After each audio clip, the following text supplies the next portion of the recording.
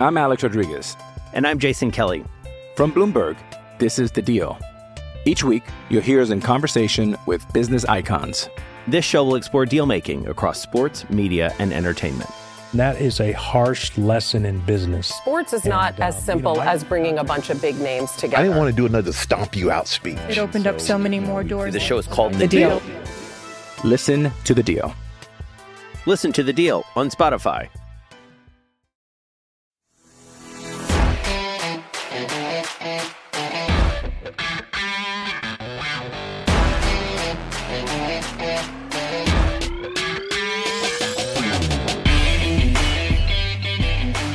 Hello and welcome back to Chasing Perfection, a UConn women's basketball podcast. Now, before we get started, I just want you to close your eyes and think about your expectations for this team after you had time to digest the championship loss to South Carolina and where you thought they might be and who might be in those big spots. And then move ahead to when they get Lou Lopez Seneschal and she comes into the picture, and then how that changes your perception of the team.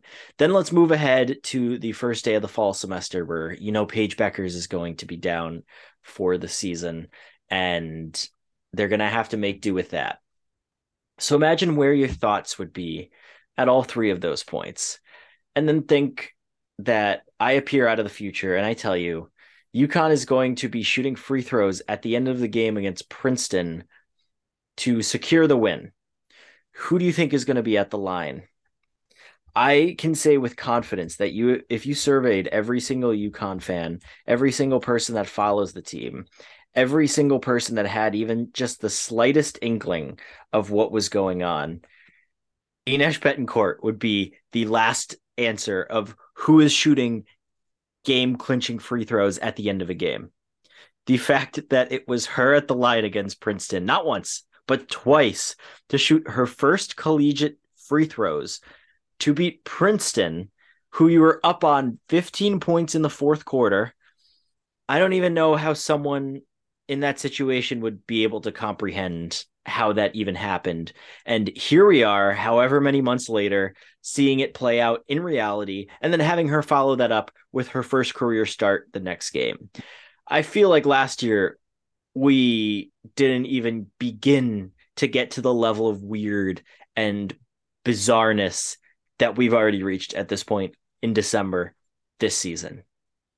Yeah, this basically at this point feels like something that would only happen in like some weird movie about some random basketball team and not in real life, but here we are. No, it wouldn't be in a movie because whoever is making the movie would reject it as being too unrealistic. No, you're telling me that someone who committed to UConn 9 days before the start of the semester, who was going to a junior college, was playing in, you could argue, the best backcourt in the country. She's going to be the one that you have shooting free throws at the end of the game. Come on. Now. They have two national players of the year in that backcourt. Oh, okay. One of them's hurt. Well, you got the other one, and you've got this great lower major. I mean, oh, come on. They're going to get the ball to someone else in that situation. No, it was Ines. And she delivered 3 out of 4. I will say, when she missed that first shot, I could just see it happening.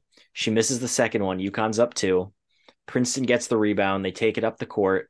And was it 2015? I'm going to flip over to the men's team, but this was the flashback I was having. 2015, the year after the men win the national championship, or both teams win the national championship, but in reference to the men's team, and they play Texas, and it's a close game. Texas gets it in the corner, shoots a 3 to win the game, hits it, they win. The next game, UConn plays Yale. Yale comes down, end of the game, gets it to the exact same corner, shoots and scores. In my head, I'm like, oh my God, Princeton's going to get this rebound. They're going to go up the court. They're going to get the ball to that exact corner, shoot a 3, win the game. UConn loses. There goes their 1,666 straight wins without back-to-back or games without back-to-back losses, dating back to 1993. Carla Berube, has now beaten Gino on UConn's home court. UConn loses to an Ivy League team for the first time ever. They don't even have scholarships. UConn is UConn. I could see that everything building right there. And then she hits the second one. And I think at that point, all of Gamble let out a sigh of relief.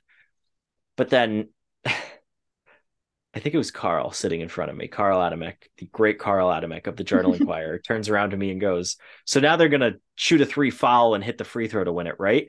And now suddenly that entire image is running through my head. But after she hit that third shot, or that first shot to make it a 3-point game, I felt like they were in pretty good shape there.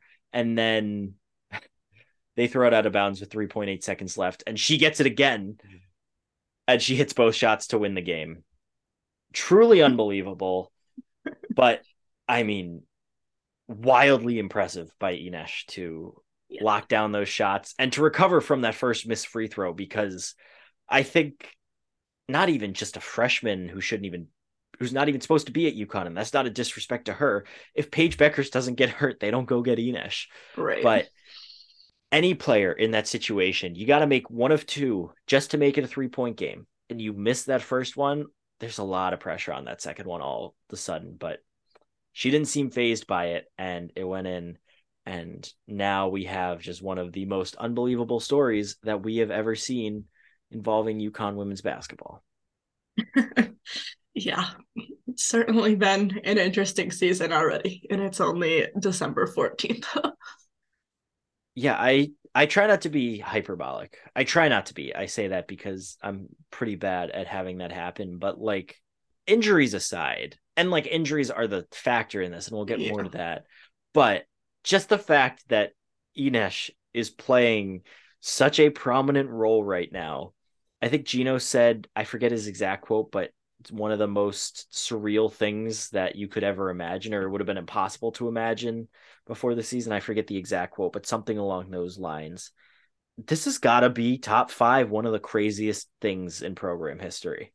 I mean, we're going to be looking back at this in 20 years, talking about Ines Betancourt's run, like the Jeremy Linsanity stretch. Obviously different, like Linsanity, he just went off, whereas Ines is just in the game, but like similar vibes to me. Yeah, exactly. You've got a player that was supposed to play a handful of minutes off the bench in games that are already decided this season, and all of a sudden she's the starting point guard. It's truly insane. Yeah, I mean, it's not like she was end of the bench. She was the last player on the bench. Yes. She had played one fewer game than Amari DeBerry, who Gino just absolutely refused to play early on. And almost all of the minutes that she had played prior to the Princeton game this season were in the blowout against Providence when that game was over after the first quarter. So for her to have that prominent of a role down the stretch, again, just truly unbelievable. And to just stay on the topic of Ines, you fast forward to the Maryland game, and I think she did pretty much as well as you could have expected her to in that game. I mean, considering the circumstances, considering everything, she had a phenomenal game for what you could have expected out of her.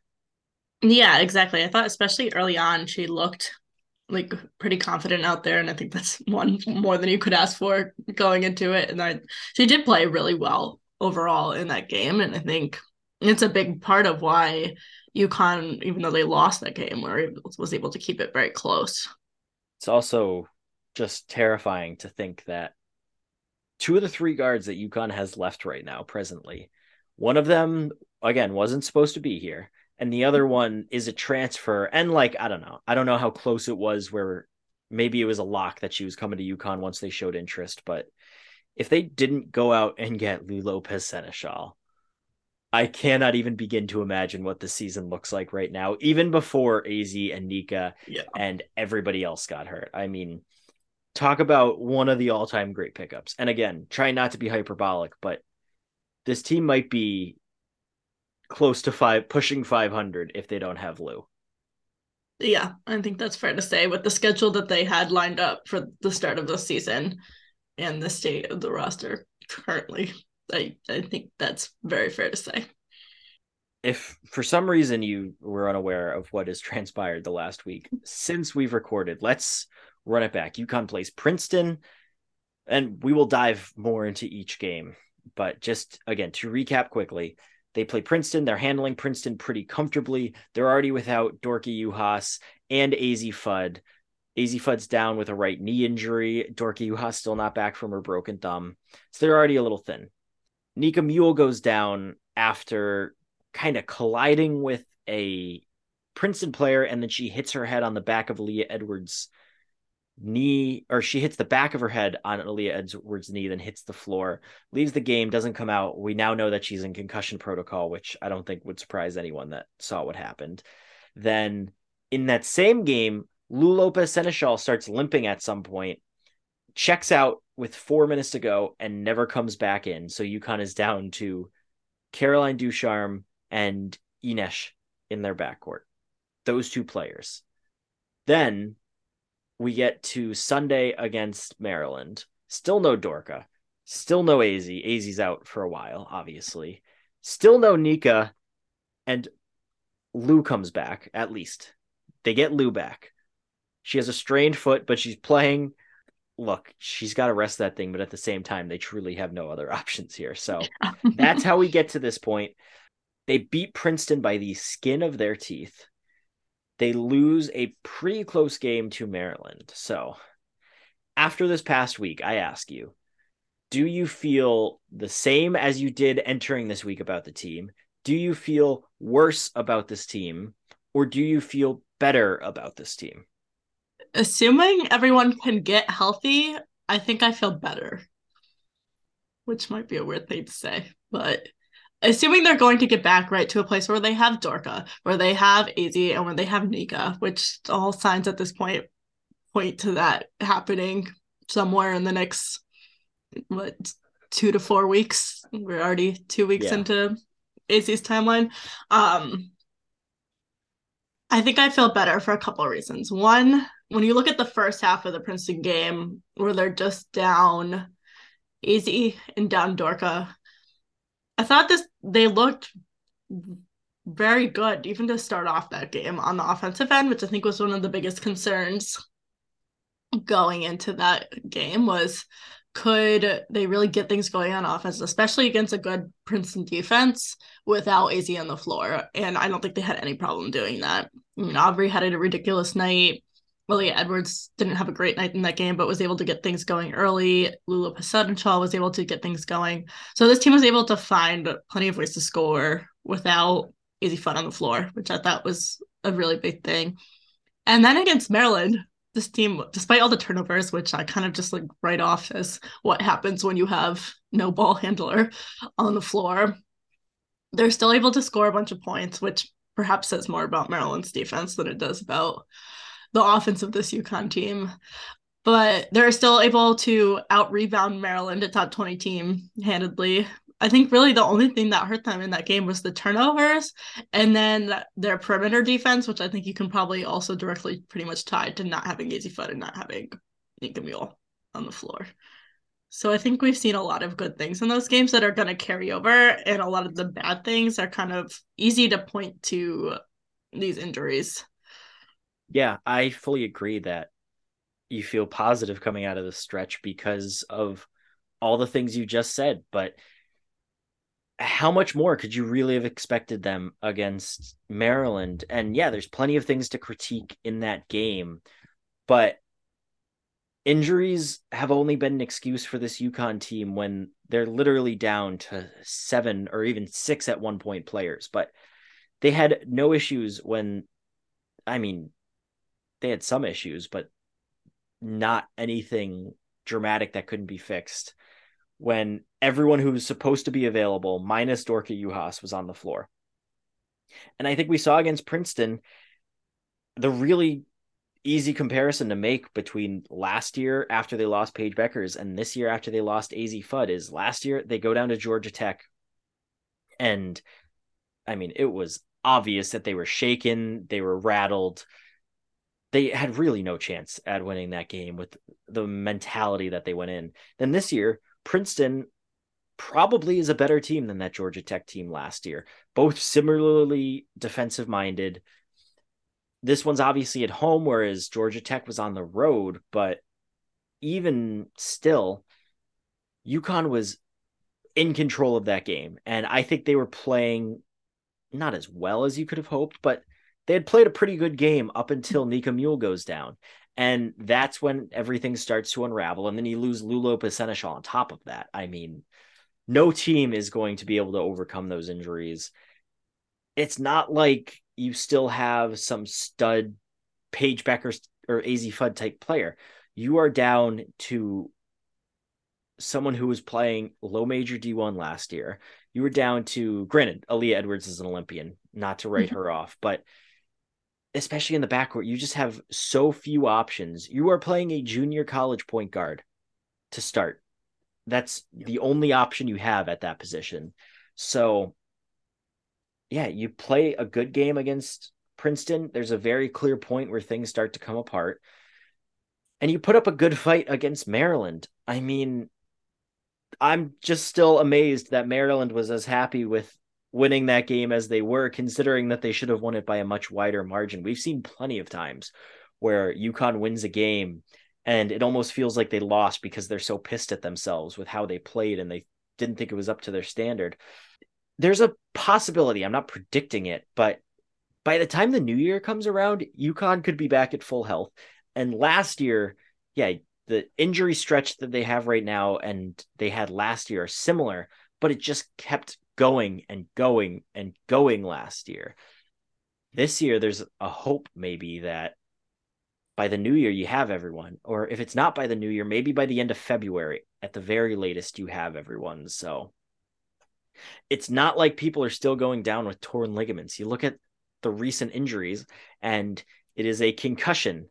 No amount of strength and conditioning is going to do that. It is going to help with that. It is a sprained knee because someone, the biggest player on the floor, the strongest player on the floor, the player probably with the most muscle mass on the floor, falls into AZ Fudd's knee. I don't know if strength and conditioning can really do anything about that. And then Dorka Juhas breaks her thumb.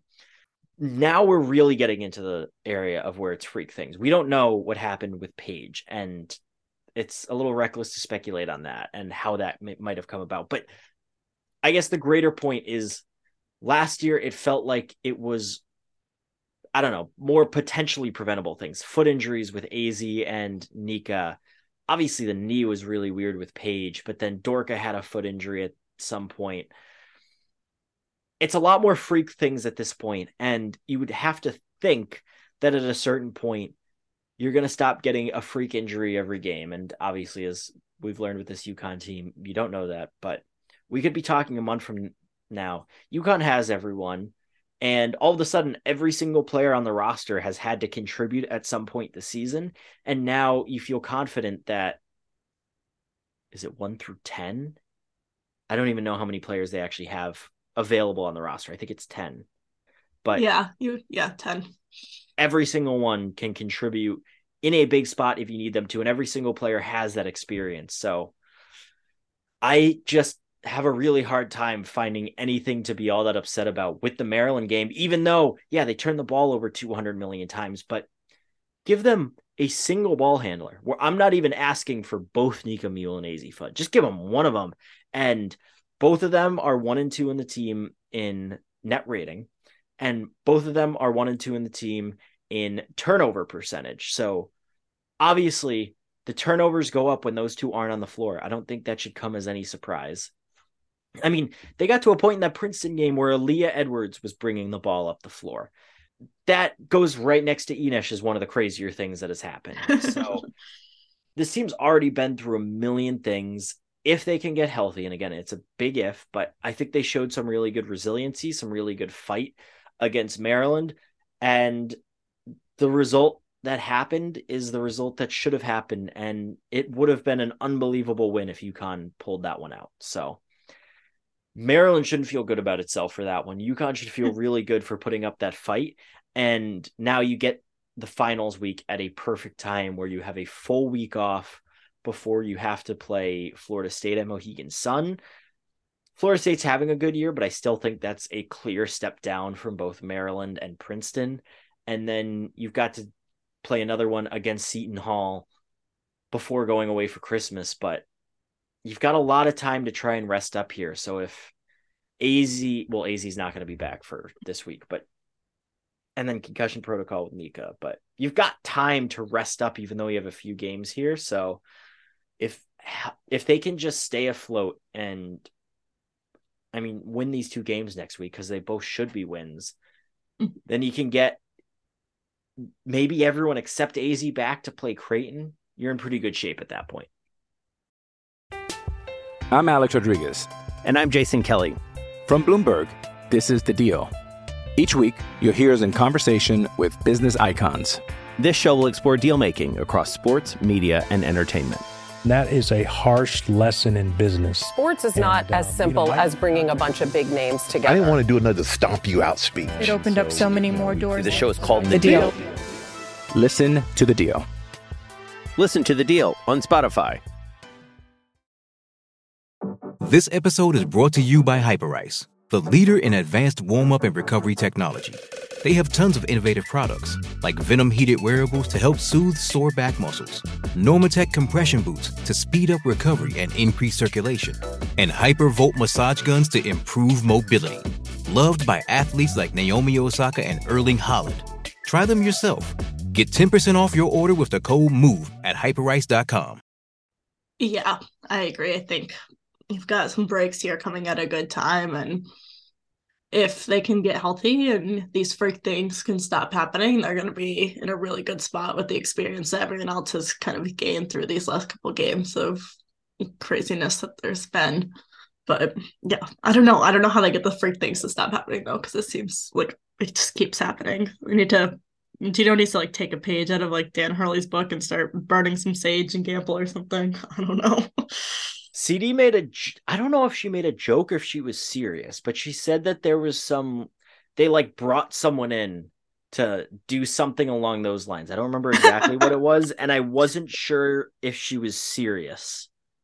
But yeah, I kind of hope she was. Pull out all the stops at this point. Like, what's stopping you from bringing in like anything? I don't know. I'm not an expert in the spiritual world, but again, you got a lot of options here. I think you should use all of them. Either way, get the freak things over, and this team's in good shape, especially because I think the front court is largely stepped up without the guards, with the back court being so thin. And against Princeton, it was Aubrey Griffin, career high 31 points, easily the best game of her career. And then Aaliyah Edwards with a big night against Maryland in a losing effort, but just a remarkable effort from her. She did all she could. Before this stretch coming up, we said that it was going to have to be the front court that really stepped up, and so far we're seeing that happen. Yeah, like you said, Aubrey's performance against Princeton was insane, and then Aaliyah's as well. And I think with Aaliyah, we're kind of continuing to see, even though she's had a couple, if you want to call them off games, but it's still like, 8 and 8 in an off game. So she's not disappearing. And I think we're seeing a lot from her. She feels like right now, to me, at least the way she's playing, she's probably on that All-American type track for this season. She's been such a big part of this team pretty consistently. Yeah, the way I look at Aaliyah's season is there's 2 comparisons that I think you make. And one is to last year, when if she had an off night, she was invisible. You did not see her at all. So that's one big difference. The other difference is, and look, we were very strong supporters, but look at the way Olivia Nelson-Odota's career went. Was there ever a point where Olivia Nelson-Odota was truly dominating the way that Aaliyah Edwards is right now? And her off nights, she still got a really high floor, where, as we knew throughout her 4 years, on an off night with Liv, that floor was really low. So again, Liv was still a good player, but just to use the comparison for Aaliyah and what she's done this season, it's not a double-double every night, but it's still really impressive, and expecting a double-double a night, I think, is a little unrealistic, especially without Dorka out there. And I'm curious to how Aaliyah plays once Dorka comes back, because does that just elevate her game even more, open up more opportunities? We've seen those two play together well before, but that should only, in theory, be a boost for Aaliyah. Yeah, I kind of agree. I think it's going to open up some space and stuff in the post, and it should be a boost for her. But it'll be interesting to see. I think we've seen it a little bit more, I guess, the last 2 games, because we've seen kind of Amari DeBerry play alongside her a little bit, and I think that's been successful. So there's no reason to imagine that it wouldn't be with Dorka. Let's actually talk about Amari for a second, Yeah. because I thought it was interesting that after the Princeton game, Gino said he went in knowing that she was going to play a lot. And I think what we saw was a really mixed bag performance, but I think my big takeaway from that was she kind of has to go through those ups and downs to really just to develop. And I've never been someone that says that, oh, Gino needs to play these players just for the sake of playing these players. I mean, we're not in practice every day. I feel pretty good that there's a reason that someone's not playing on a given day if they aren't out there. Especially at Princeton, Amari showed enough to at least justify more minutes. And it doesn't need to be 25 minutes a game, but if you give her 10, 15 minutes when the game still matters, not in garbage time, but next to Aaliyah and with Nika and AZ out there and Lou coming in, that I think, even if it doesn't help with her development, it gives you a better picture of where she might be, because if she can fight through some of these struggles and these big ups and downs start more looking like the type of waves that you get on Long Island Sound, suddenly you don't need her to be a superstar. You just need her to come in and give you some good minutes. And talent-wise, I think Amari is more than capable of that. And, CD pointed out that there were times last year that she couldn't even finish practice, which I assume was a conditioning thing. And, she sometimes plays a little too slow and doesn't play at the right pace and isn't used to the physicality, but you could see that skill that she has, that skill that Gino's raved about. And I think the more time that she gets, the more we're going to see that skill and talent come through, and the more she's going to get adjusted to that physicality and understanding the pace that she has to play in games. And if you put her in the second quarter and she just takes 3 straight possessions off and doesn't look good, then you just pull her and put her on the bench. And okay, well, we learned our lesson that way, even if it's not what we wanted. But I think she's shown enough to at least justify more playing time. Yeah, I agree. I thought she gave them good minutes against Maryland in the second half there too. She didn't come in until the second half, but when they went big there, they found some success. I mean, she didn't score or anything, but was able to help out on the boards, had a few assists, kind of helped space the floor, and I thought that went well. So I do think we've seen some good minutes from her in those 2 games, and then also against Providence. Well, granted, it's against Providence, but I agree that she's earned some more minutes, and I wouldn't be surprised if we're going to see her some more kind of in the coming weeks. Yeah, especially being the schedule gets easier. Yeah, I mean, I don't think Seton Hall has anyone that's going to be able to compete with her size. So, you don't necessarily want her to only perform against teams without size, but that's a pretty good spot for her to at least start and just get that confidence up and get used to playing a little more physically, because if you can bully someone who's smaller than you, doesn't have the size, that at least gets it in your head that you can do it against bigger players. And, oh, I can just do this at all. So she's going to be someone that's really interesting to watch as the season goes on, because talking to her, she didn't seem down. She didn't seem checked out, ready for the semester to end, to just go transfer to Buffalo and go rack up 35 minutes a game playing on a team that's got no hope. She just said that whenever she gets her number called, she's going to be ready to go play. And I think we really saw that against Princeton. And again, it wasn't all pretty. She had some really bad plays in that game, and she's made some really bad plays this season, but she's still young. And, considering some of the things that CD said about her, the way that she wasn't finishing practice and just how much she struggled at times last year, it feels like she's taken a huge step forward this year, even if that's not showing in the minutes that she's getting. Yeah, agreed. And I wonder if we'll see as the season goes on if she can get more minutes in those games that there isn't size or are just a little bit easier games for UConn. If we'll start to see her more as we get into the later part of the season too. When you look at, I know it seems like wild that she'd be playing against South Carolina, but like a team like that has so much size and can like UConn use the fact that they can rotate a little bit more size if she gets some minutes to give themselves a little bit more of an advantage there. Yeah, well, even if she's not ready to play against a team like that, if you can't grab a rebound, maybe you just throw her in there and see if she can grab one. Right. I mean, we saw how bad it was in the national championship game.